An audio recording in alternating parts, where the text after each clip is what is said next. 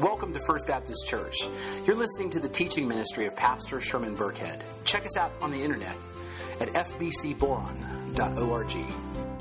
The screen. So Matthew chapter 16, and we be reading in verse 21. And the word of the Lord declares this. From that time, Jesus began to show his disciples that he must go to Jerusalem and suffer many things from the elders and chief priests and scribes and be killed, and on the third day be raised. And Peter took him aside and began to rebuke him, saying, Far be it from you, Lord, this shall never happen to you. But he turned and said to Peter, Get behind me, Satan. You are a hindrance to me, for you are not setting your mind on the things of God, but on the things of man. This is the life-giving word of the Lord. The author and pastor of Grace Community Church and president of Masters University and Masters Seminary, John MacArthur, once wrote, The more you focus on yourself, the more distracted you will be from the proper path. The more you know him and commune with him, the more the Spirit will make you like him. And the more you're like him, the better you will understand his utter sufficiency for all of life's difficulties. And that is the only way to know real satisfaction. Well, I'm just grateful to have you guys back here to the third part of this series titled Distracted. And the reason why we're in this series is because we are very distracted in just about every conceivable way. We're distracted at home. When we're at home, our minds are elsewhere. We're thinking about work or bills or responsibilities or who's taking the kids to the doctors. We're also distracted during our family time. As we've said many times, you can sit in a room with all of your family all together for hours and not say a word to each other because everybody's lost in their own little worlds on their own little screen. We're distracted at work because while we're at work, we're thinking about other things. Getting the oil change in the car, or, money issues, family issues, health issues, taking care of stuff like getting the taxes done, going to the dentist, not to mention all the other activities like Little League games and award ceremonies and who's hosting the UFC fight this weekend. We're distracted when we drive, eating while we drive, texting while we drive, checking Twitter while we drive, changing the MP3 player while we drive. And most importantly, we're distracted in our time with God. So often when we begin to pray and we get alone with God, so often when we come to worship, we lose focus and our minds begin to wander to other things. We think about all the other areas of our lives that need our attention, and we think about all the things that we have to do because I know that we all have an overflowing to-do list. Or we get distracted by all the little electronic devices that we have, that we take everywhere where we go. They chirp and they beep and vibrate and they insist over and over again that we pay attention to them instead of focusing on God. Or worse, we just get so busy with all the things that we have to do in life, we just get distracted and we forget that God is even there for us. And so yes, we are distracted. We're very distracted in just about every possible human way. And as we talked about, being distracted comes with a heavy price. Our distractions can cost us in our relationships with our families and our children and our friends. Our distractions can cost us opportunities at work. Distractions can cost people their lives on the road.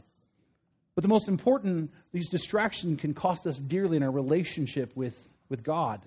For example, right, when we become distracted from God, we tend to lose sight of Christ. And when that happens, we begin to lose sight of the gospel and what that means for us. And being distracted from God, it also causes us to try to start living our life in our own strength and in our own power, forgetting that God is there for us and with us.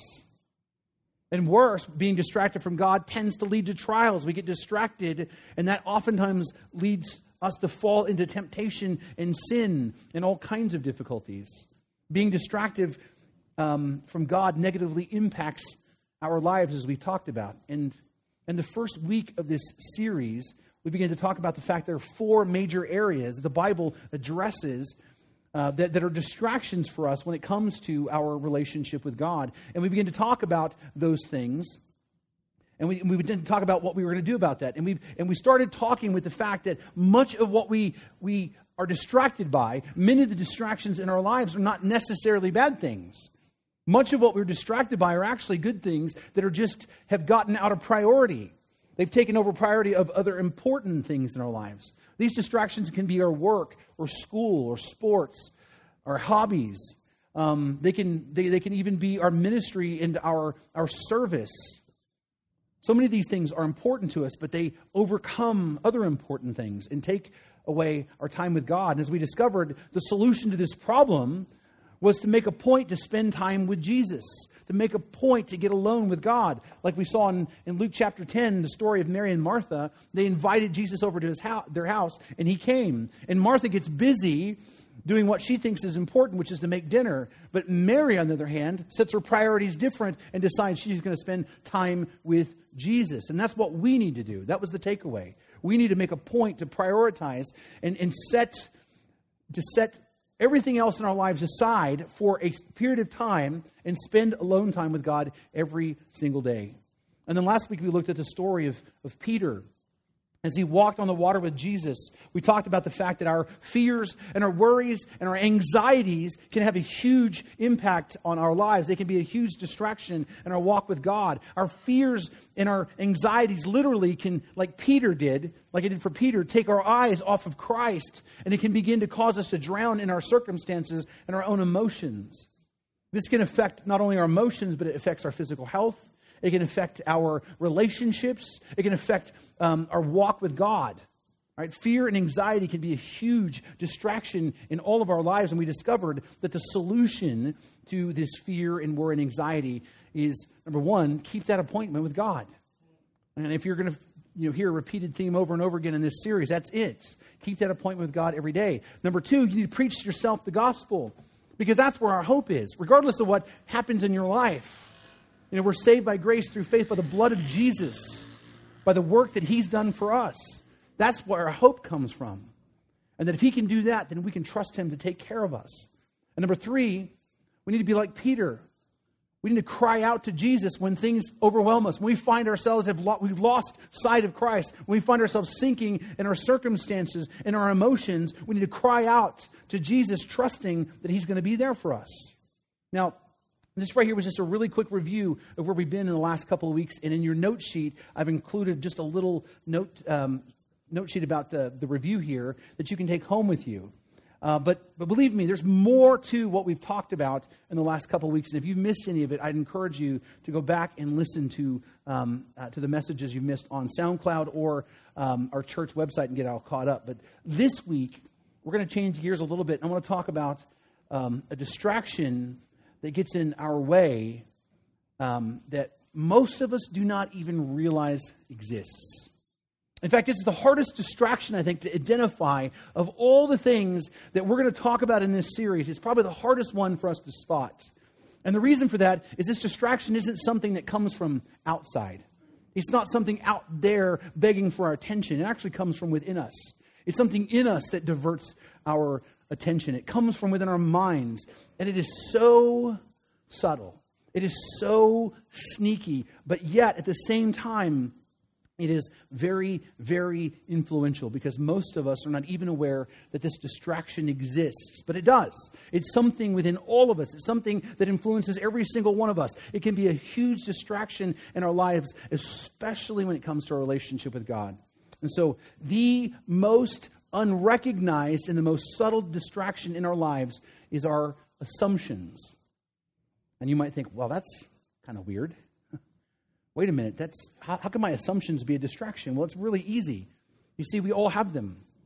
We all have assumptions. We all have preconceived ideas about lots of things. We make assumptions about people. We make assumptions about how the world works. We make assumptions about simple things like light switches. You go to any building anywhere, you go to a light switch and you flip that switch, you're going to assume that light's going to come on. Right? When you go to the gas station, you assume that when you put that credit card in that machine, that your bank is still in business and your money's still there. When you put the pump in your car, you are assuming that you're going to get gas in your tank and not root beer. Right? You don't think about it. You just assume. We make assumptions about lots of simple things like that, but we also make assumptions about very, very complex things that you don't even understand, like gravity. Every time you take a step, you make an assumption that force of gravity is going to work exactly the way it has your entire life. Or that when you sit down in the chair, that chair has the ability structurally to hold you up. And we've seen what happens when that wasn't the truth, right? But we make those kinds of assumptions all the time. And Some of our assumptions are fairly certain, like the assumption about gravity, but other ones are not so certain, like your bank account, especially if you're not balancing your checkbook every day. You can't always assume what's in there. We make assumptions all the time about things that can profoundly influence our lives, right? Things that can influence your family. What you assume about how children are and how they behave and how they think will influence how you treat your children. What you assume about how women act and behave and what they think will influence how you treat your wife. And by the same token, it will influence how you treat your husband. Your assumptions influence how you see politics. Just look at Facebook. You see that all the time. There are lots of people making big assumptions. People assuming the best in people. Other people assuming the worst in people. Some people assuming everybody is a racist. Everybody else is assuming everybody else is stupid. Right? And there's no room for conversation. It's just a lot of assumptions. Right? Your assumptions can influence how you relate to other people. If you're someone who doesn't trust people and you think everyone's out to get you, you're going to treat people a certain way. If you're someone who happens to be a little bit more open and who thinks the best of people, then you're going to act differently. Your assumptions will influence what you believe about the world around you. And what you believe, what scientific information that you're willing to accept and reject. Your assumptions will change how you approach your work. If your assumption is that the company doesn't like you and and doesn't care about you, then your work ethic's probably going to be one way. But if you believe that you're valued and taken care of, your work ethic's going to be different. Our assumptions influence every single part of our life. But here's the thing. Some of your assumptions are well-founded. Some of them are based on really good information. Some of them are based on good, solid experience. But many of your assumptions are not. Many of your assumptions are based on ignorance. Many of our assumptions are really wrong. Many of our assumptions are wrong even about God. Many of us have deeply flawed assumptions about God, about who He is and about what He is doing in our lives. And I'm not just talking about people who don't know God. I'm not talking about just the atheist and the agnostic. I'm talking about people who have a saving relationship with Christ and people who at least have made a profession of faith in Jesus. Many people, including many Christians, have faulty assumptions about God, right? And that's exactly what this text is about. The distraction that our faulty assumptions create in our relationship with God. It's a diversion that gets in the way of our relationship. So let's take a look at that text again. Matthew chapter 16, verse 21, it says, "From that time, Jesus began to show His disciples that He must go to Jerusalem and suffer many things from the elders and chief priests and scribes and be killed, and on the third day be raised.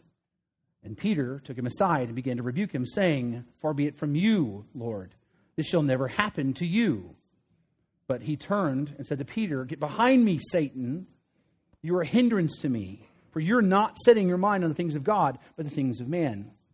And the first thing I want you to notice in this is that Jesus really clearly identifies the origin of all of our distractions. The origin of our distractions from God, the things that take our mind away from God, though they manifest themselves in many different ways in the physical world, ultimately they are spiritual in their origin. Their origin is spiritual. And Jesus clearly identifies in the text what that spiritual origin is. It is the devil. It is Satan himself who seeks to distract you from God. It is Satan himself who will stoke your fears and your worries and your anxieties and all the things that make you worry to cause you to lose sight of God. It is Satan himself who gently encourages you and whispers in your ear to get busy and to take on more than you can do so you can feel important and that you can be a good person. And suddenly you don't have any more time for God. It's Satan himself who plants these seeds of faulty assumptions within us about God. That's why Jesus said to Peter, "Get behind me, Satan."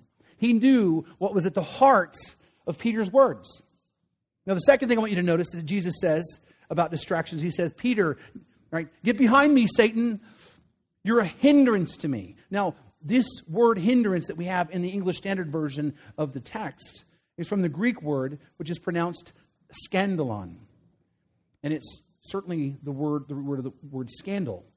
But what it means is it's a stumbling block. It's an obstacle. It is something that makes a person fall. And the idea that's being communicated is a scandalon, is something that gets in the way. It's something that keeps a person from moving forward. That's why the ESV calls it a hindrance.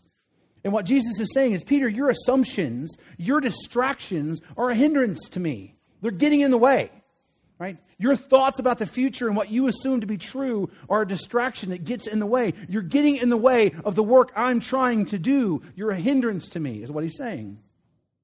And this is important for us because our distractions and the assumptions that we make can be a hindrance to the mission of Christ. Because the truth is, as followers of Jesus, you're here on the earth to do something. And what that is to move forward the mission of Christ. We are all here to expand the kingdom of God. All of us are called to be involved in the work of Jesus, which is sharing the hope that we have in the gospel and making disciples of other people. Because make no mistake about it, we are all called into ministry. We are all called to shine the light of Jesus. We are all called to proclaim the gospel to the people that we come in contact with. We are all called to get busy loving our neighbors so they can see that the love of God is a real thing. Jesus' mission is also our mission. He came to seek and save the lost. And brothers and sisters, we're supposed to do the same. And so our faulty assumptions and our distractions from God can hinder that work. Right? It can hinder that work in our lives, in the church, in the community, and ultimately around the world. Our faulty beliefs or assumptions, like Peter's, can be a hindrance to the mission of Christ. Now, you might think, well, why, of all people, would Peter's assumptions end up faulty to begin with? Why is he distracted by Christ's mission? I mean, he was with Christ. He was talking with Jesus, right? Jesus is telling him what's going on. So how does his assumptions end up sideways? Is it because he just doesn't understand? Is it because, he didn't know? Is it because he wasn't saved yet? Is it because, he wasn't enlightened by the Holy Spirit? And the answer to that question actually is no. He was saved, and his mind was opened by the Holy Spirit, at least a little bit. And we know that for sure because of the context. You see, right before this particular passage of Scripture, there is a section above where Jesus asks a very important question. He asks his disciples, who do people say the Son of Man is? Or in other words, Jesus is asking his disciple, who is everybody else saying that I am? And they said, some say John the Baptist. Others say Elijah. Others say Jeremiah or one of the prophets. He said to them, but who do you say that I am? And Simon Peter replied, you are the Christ, the Son of the living God. Peter's like, I know the answer. You're the Messiah. You're the one that we've been waiting on. You're the one that's been promised in Scriptures. You're the Son of God. And notice how Jesus responds to that. He answered him and said, blessed are you. Happy are you, Simon Bar-Jonah, or Peter. For flesh and blood has not revealed this to you, but my Father who is in heaven. Jesus is like, great job, Peter. You hit the nail right on the head. You're exactly right. You answered the question right. But you didn't do so out of your own abilities. Right? It was given to you by God. God himself revealed to you this truth. And then Jesus says, and I tell you, you are Peter, and on this rock, or on this truth that you just proclaimed about who I am, I will build my truth, and the gates of hell will not prevail against it. Now I want you to understand what happened here, okay? Because this is one continual conversation. It goes from one to the next. And what happened here is Peter got the answer right. So a little while later, Jesus is going to call him Satan, right? But just before, Peter gets the answer right. Peter knows Jesus personally. He's been there with him this whole time, for years now. And Jesus performs all kinds of miracles, and Peter saw them. In fact, remember, Peter, a few chapters before, actually walked on the water with Jesus. And he's seen Jesus heal people. So Peter knew who Jesus was. And more than that, Peter had his eyes opened by God himself to the truth about Christ. Peter was indeed a believer, right? And Jesus told Peter, on this truth, on your proclamation about me being the Messiah, I'm going to build my church. Good job, Peter, he says, in other words. So Peter knew the answer. And this is important for us, okay? Because I want you to hear me. You can know the answer. Right? You can know the answer. You can know Christ personally. You can come to church since you're a little kid. You can work in ministry, and you can be a Christian for years and years and years and still have assumptions about God, assumptions about Christ that are incorrect. I mean, because Peter did, right? You can't really, I think, get any closer to Jesus than Peter. You will still have faulty assumptions about God. And these assumptions can then distract you in your relationship from God and hinder his mission, just like Peter. Being Peter, a believer, someone who was with Christ, the one who Jesus said, on your proclamation of building my church, even he had faulty assumptions. And I'm not talking about insignificant ones either. I'm talking about really, really big, faulty assumptions. Assumptions like that were so wrong, right? That would cause Peter, the disciple, the student, to call out, right, his master, that he somehow now had the authority to rebuke Jesus, the master. It says, from that time on, Jesus began to show his disciples that he must go to Jerusalem and suffer many things from the elders and chief priests and scribes and be killed, and on the third day be raised. And Peter took him aside and began to rebuke him, saying, far be it from you, Lord, that shall never happen to you. You see, Peter's faulty assumptions about Christ led him to think that he had the right and the authority to correct Jesus. Right? He thought that he knew better than God. Think about that for a second. He thought he knew better than God himself, which then led Jesus to say, get behind me, Satan, for you're a hindrance to me. For you are not setting your mind on the things of God, but the things of man. See, the thing is, the heart of the matter is this.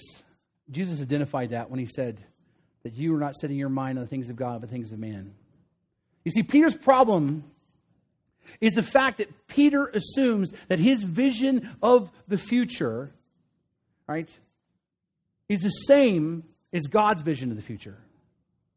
Peter assumes that his program is God's program.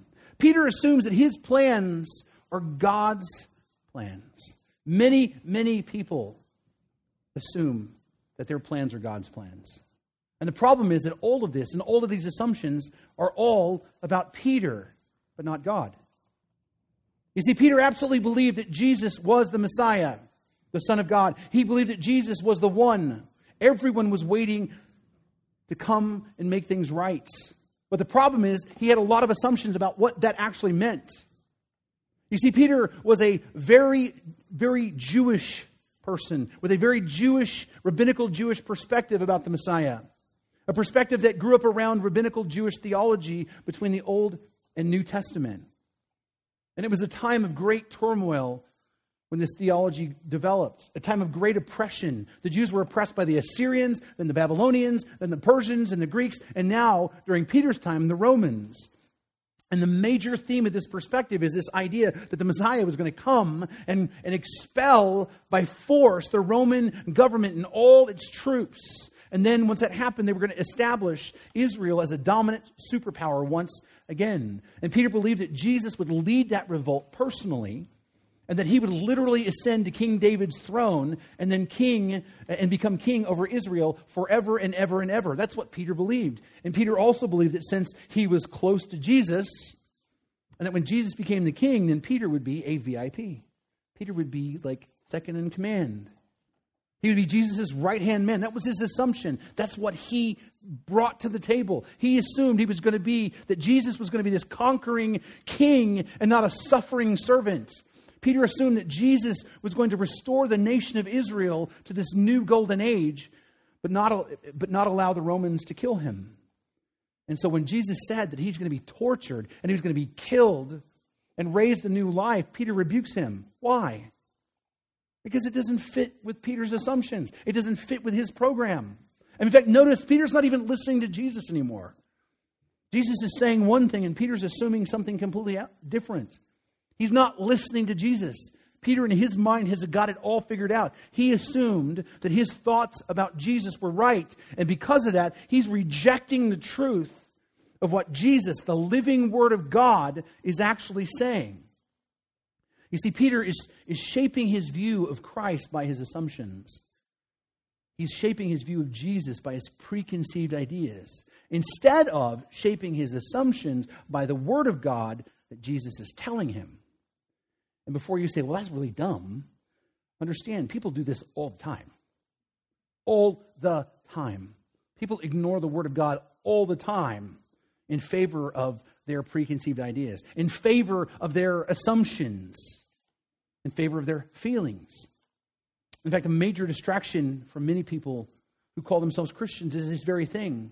Because we can be distracted when our view of God, when our preconceived notions of God are shaped by our assumptions. I want to say that again. We can get distracted in our relationship with God when our view of God is shaped by our assumptions, rather than our assumptions being shaped by what the Word of God actually says. When our assumptions and our preconceived ideas, be they from our culture, be they from our upbringing and what grandma used to tell us, right? Be they from our emotions and what our feelings are telling us. When our assumptions shape how we look at God rather than what the Word of God actually says, we have become distracted from God and we've lost sight of who He really is. And we develop a faulty view of God. Because the reality is our view of God has become then man-centered instead of God-centered. That's what Jesus says to Peter. He says, you're not setting your mind on the things of God. You're setting your mind on the things of man.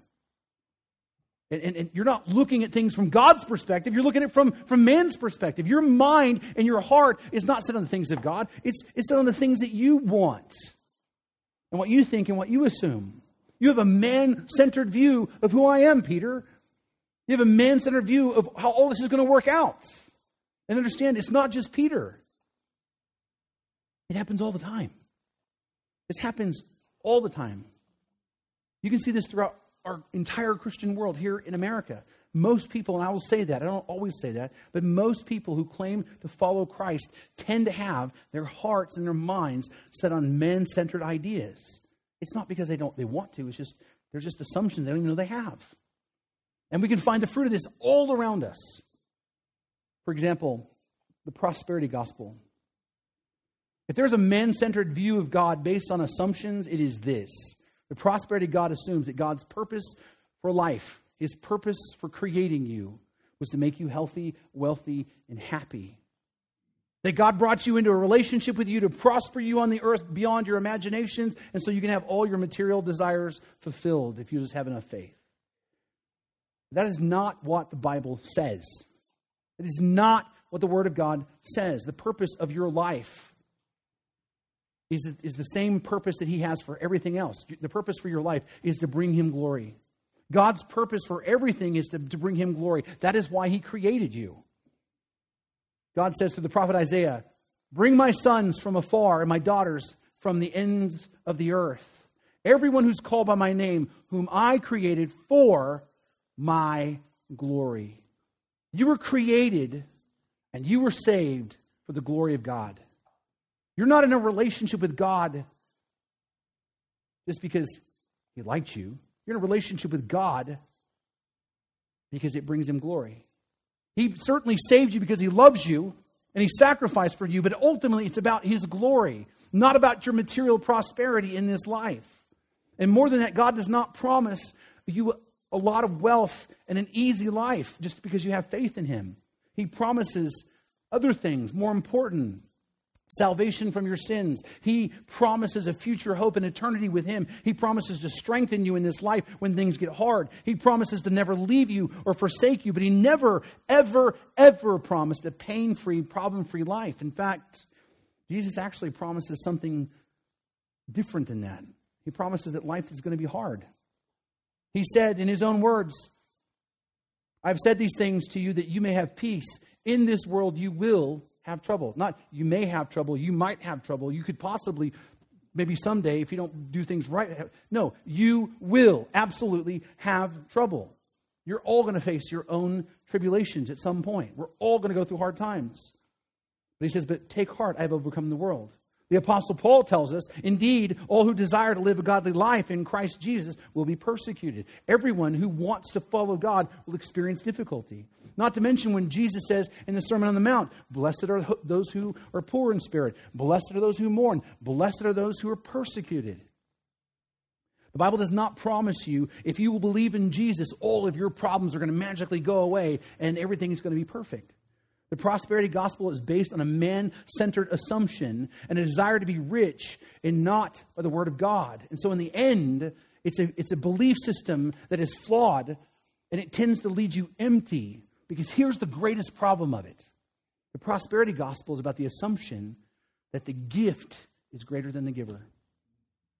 You see, people come to the prosperity gospel because they want the gifts, but they don't want the giver.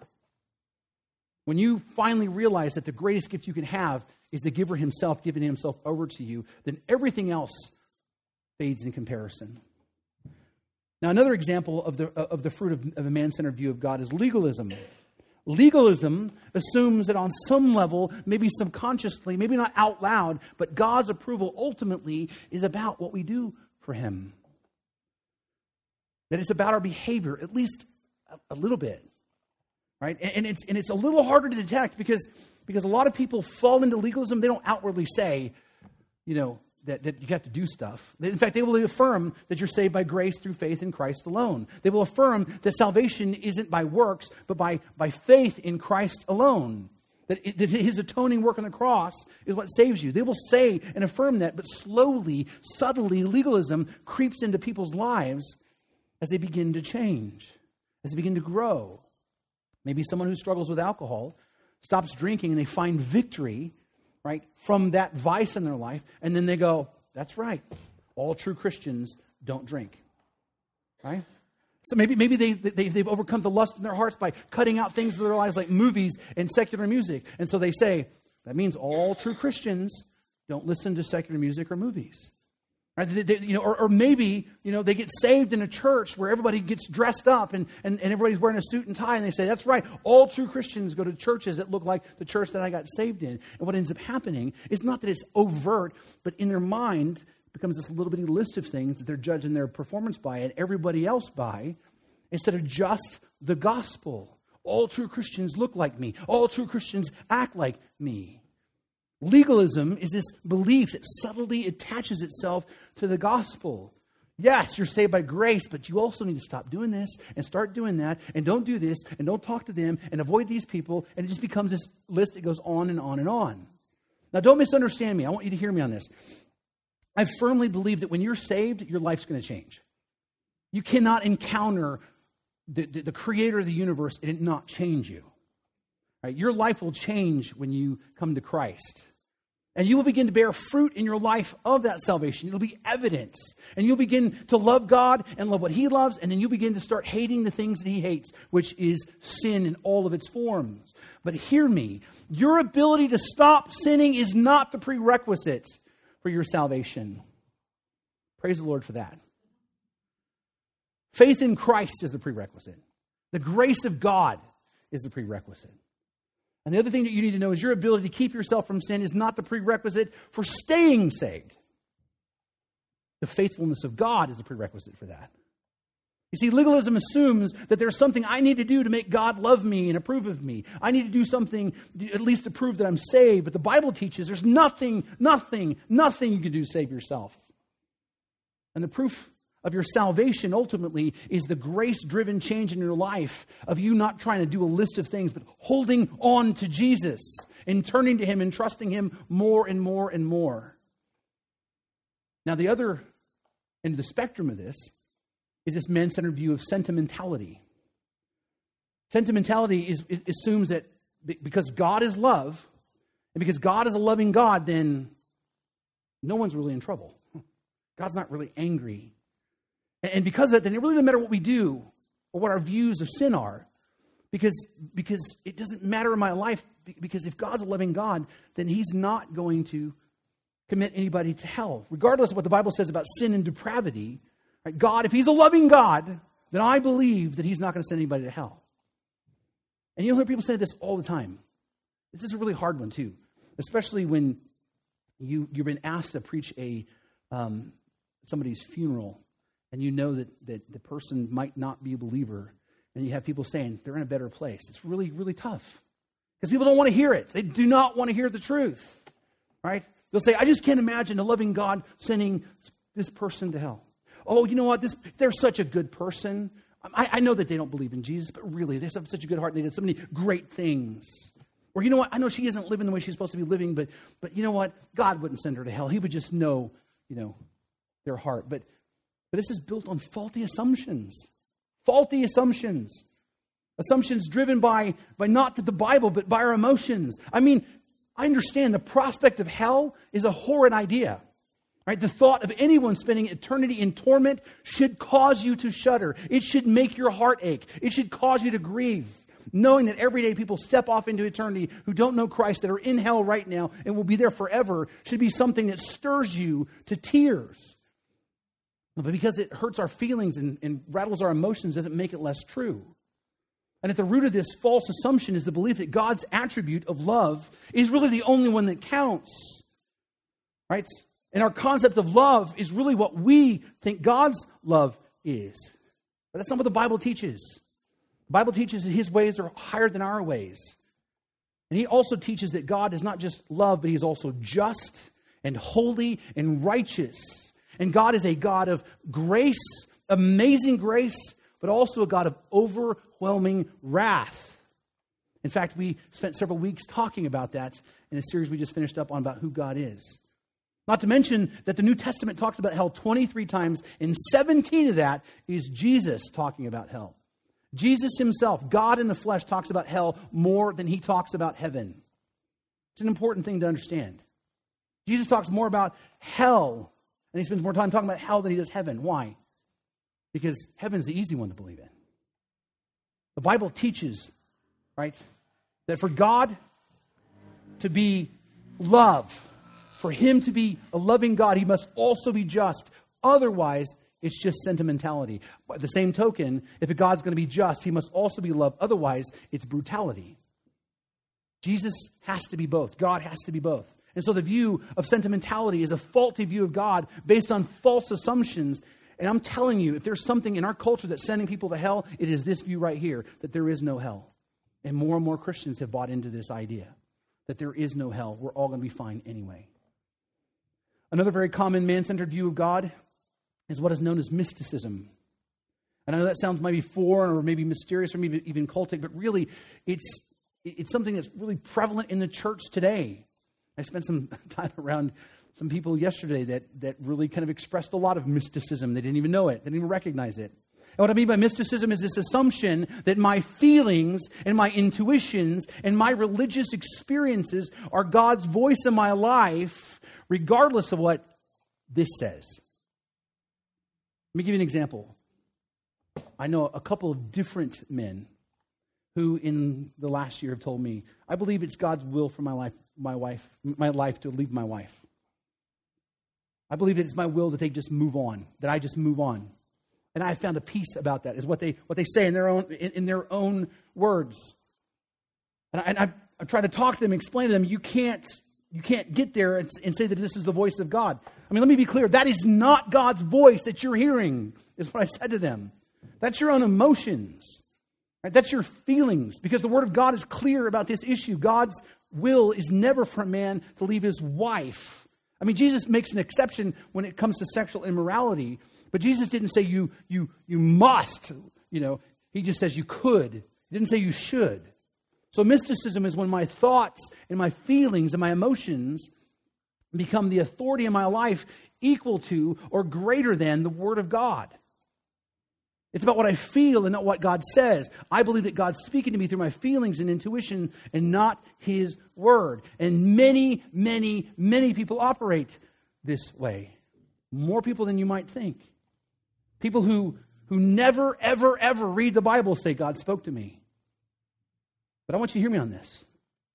Nowhere in the Bible does the Word of God suggest that you do anything or believe anything from inside you simply based on your feelings and emotions if it's not confirmed in the Word of God. Nowhere. Over and over and over, the Bible exhorts us to believe what God says. Any intuition or feeling that does not line up with what the Word of God actually says is not to be trusted. If you if what you think and feel does not actually line up with the inerrant Word of God, whether it's a burning feeling in your chest, or whether it's a dream, or whether it's a sense of peace, or an audible voice from heaven, or even an angel standing next to your bed, if what you heard does not line up with this, it's a false assumption. Let me be clear. I'm not someone who believes that God never, ever speaks to his people or intervenes in their lives. I'm not one of those people. In fact, my own testimony is about the fact that God intervened in my own life in a way that I couldn't deny that he existed, speaking to my heart. But that was the beginning. Then I went to a Bible study and I heard the gospel and I believed. And from then on, my whole life has been about learning and understanding and believing this.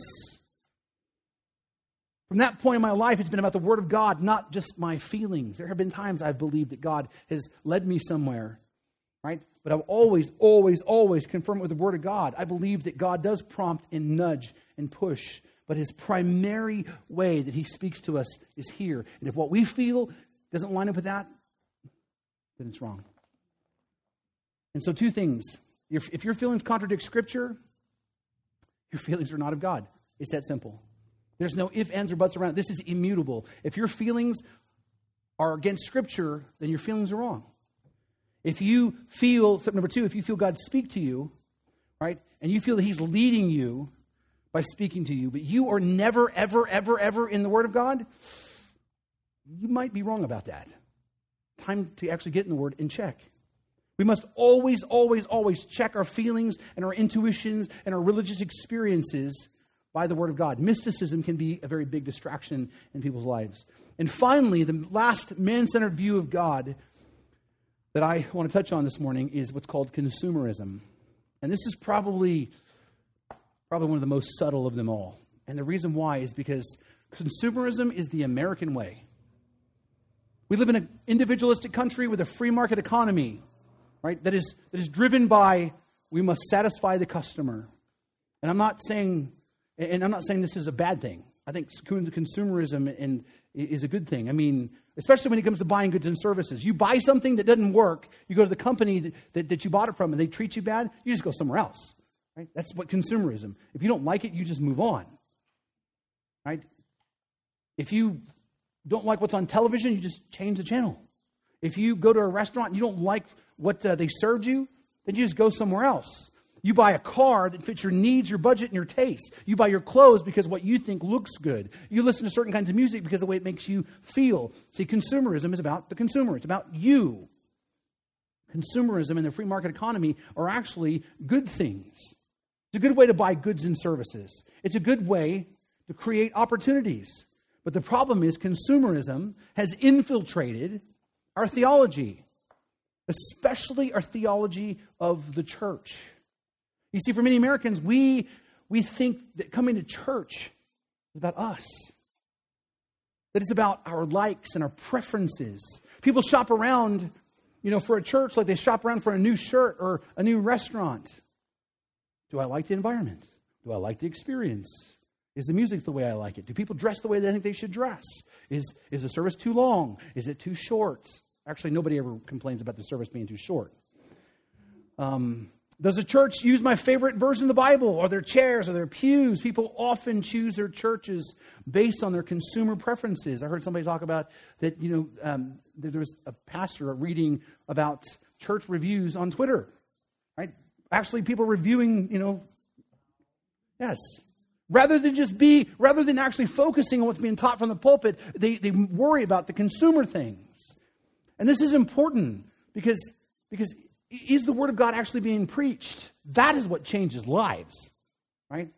Is Christ being exalted in worship? Because that's more important than the music style. Are people actually growing in their walk with Christ? Because that's what church is for. Helping people to know Jesus and grow towards spiritual maturity. But so many people choose their churches based on consumerism. Many people choose churches and leave churches for the same things. Well, I just don't like the fact that we don't do altar calls every week, so I'm leaving. I don't like the fact that we don't share testimonies every single week freely, so I'm leaving. I was invited to lead the prayer this week, so I'm leaving. Well, I don't like, that the pastor isn't on board with what I want to do, so I'm leaving. Well, I don't like the service times. I don't like the fact that we sing hymns. I don't like the fact that we sing we sing too many hymns. I don't like the color of the paint. I don't like the pastor's jokes because they're not very funny. I don't like the fact that the services are ran different than the way it was when I was a kid. So guess what? I'm leaving. And most people visit churches and leave churches based on this consumerism, not actually what God is doing in their lives. Because consumerism says that my church experience is about me coming to a place where I consume. I consume worship, I consume the sermon, I consume the church experience. And after it's all done, I have the right to decide whether I like it or don't like it. I really like that sermon, but the music really stunk. That music set was pretty good, but man, that sermon was long. So I didn't like that. Church family, you need to hear me on this.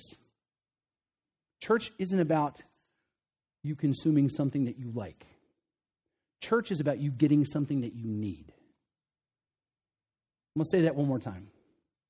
Church isn't about you consuming something you like. It's about you getting something that you need.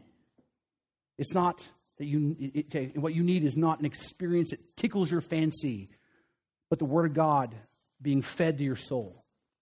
You need the Word of God preached into your hearts. You need to lift up your voice and passionately proclaim your love for Christ. You need to connect with your brothers and sisters and encourage one another, whether it's one service or two. You don't need an experience that meets your taste. You need to be built up. You need to be strengthened so you can go out there in the world and get busy living out the life and doing what God is calling you to do. You need to get your marching orders and then get out there and take the fight to the enemy, because church, the gates of hell are not supposed to stand against us. But consumerism gets in the way. It assumes that my church experience is about me and about my preference. Who cares about what's going on in the rest of the world? But the Word of God says that church is about you getting plugged into the body of believers so you can be built up and become more like Christ and go where Christ is leading you to go. In fact, Paul says it very clearly in Ephesians chapter 4, which is our mission statement text. It says, and he gave the apostles, the prophets, the evangelists, the shepherds or pastors and teachers for a reason, to equip the saints. Church, you're the saints. To equip the saints for, so there's a purpose for this, for the work of ministry. Saints, you're called, all of you, into ministry. For the building up of the body of Christ until we all attain the unity of the faith and to the knowledge of the Son of God, to the mature manhood. We are all called to grow to spiritual maturity, to the measure of the stature of the fullness of Christ, so that we may no longer be immature children who are tossed to and fro by waves and carried around by every wind of doctrine and human cunning and all the knucklehead theologians on YouTube and craftiness and deceitful schemes. Rather, speaking the truth in love, you're to grow up in every way into Him who is the head, in Christ, from whom the whole body, joined together by every joint with which it is equipped, when each part is working properly, makes the body grow so that it builds itself up in love. If we're not doing that, then we're not doing church. Church is about us coming together and growing towards spiritual maturity, building each other up in love, not about our consumer preferences, consumerism, like mysticism and sentimentality and legalism and the prosperity gospel, like all these things is a faulty man-centered assumption. And these kinds of assumptions can be a huge distraction in our walk with God, and our effectiveness for the mission of God can be really compromised. So we must repent of our assumptions and reject our man-centered view of God. And as Jesus said, right, you're not setting your mind on the things of God, but the things of man. We need to change that. We need to reverse that. We need to repent from that. We need to set our minds on the things of God and reject our man-centered assumptions and begin to think the way God wants us to. In fact, Paul exhorts us in the book of Colossians, if then you have been raised with Christ, if you are a believer, seek then things that are above, where Christ is, seated at the right hand of God. And very clearly, verse 2, set your minds on things that are above, not on things that are on earth. So how do we do this then? How do we change this orientation? Because it's really natural for us to really be, man-centered in our thinking and very consumeristic and all these other things. So how do we change that? Well, the answer is we need to keep our mind set on Christ. Just like we talked about last week, you need to keep your eyes set on Christ, and you need to keep your mind set on Christ. We need to saturate our minds with Jesus. But how? Well, it begins, guess what? By keeping your appointment with God. We're going to talk about this over and over and over again. So let me just tell you, if you have not already taken the time to write down a time and a place where you can meet with God every day, then you need to do it today. Right? And if you have a calendar, put it on your calendar. If you have a reminder, put a reminder. But whatever you have to do, get alone with Jesus every single day. Morning, evening, whatever time you pick, you just need to do it. You must spend time with Jesus. If you're going to get your mind set on Him, you need to spend time with Him. Second thing is you need to hear God's voice. And the way that you hear His voice is by reading His Word. And you need to do it every day. Every day while you're in your time with God, spend some time reading with Him. And you might say, Pastor, I just don't have time. I don't believe it. I'm sorry. I'm not trying to be pushy here. All right, but I know. I make excuses too. Right? And I know how busy you are. I get that. I know we're all busy. But I do know that there's probably some social media time you could give up. Maybe there might be a little bit of time for television you could give up. Some of you younger guys could give up a little Xbox time. You know what I mean? I mean, there are places in our lives where we can just not, do something else, but we can actually spend 10 minutes reading the Word. Now, you might say, well, but you know what? I'm not a reader. I get that. I understand that. I mean, there's some people that aren't readers. I mean, we have a kid in our youth group who's severely dyslexic. But I'll tell you, she doesn't let that become an excuse for her either. Because if you have one of them newfangled, electronic devices, then go to the App Store and download YouVersion, a Bible app. And then you can have any version of the English Bible you want. And what's really cool is that if you don't want to read it, then you hit the button, it'll read it to you. It's really simple. It's not complicated. So there's not an excuse, because really you can listen to the Bible when you drive to Lancaster. I know you all do that once in a while. Some of you guys drive to work. You can listen then. You can listen while you're doing the dishes. I know some of you might do the dishes from time to time, right? You can do it if you put headphones on, you can do it while you mow the lawn, when you go for your walk. You can do it when you're down at Bo's Gym exercising. You can listen to the Word of God, and you can do it basically any time. So that's the second thing, is you need to be in the Word of God. The third thing is you need to be studying the Bible. Right? Not just reading it, but actually taking the time to take it apart and studying it. And maybe like once a week would probably be a good place to start. Whether it's a devotion, whether it's an in-depth Bible study where you're digging into the nuts and bolts of the text, you need to be in a Bible study regularly. And you might say, well, wait a minute, I don't know how to study the Bible. Well, good. That's what we're here for. We can help you with that.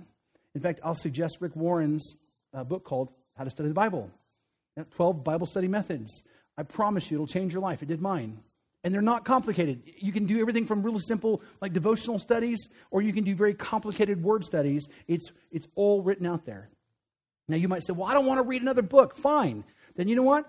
In the bulletin every week, there's a list of Bible studies that you can attend on different days that you can actually come and show up. And then actually the Bible study's done, and all you have to do is sit there and listen and participate. In fact, Richard's at the back, promoting his next Bible study for his Thursday night group.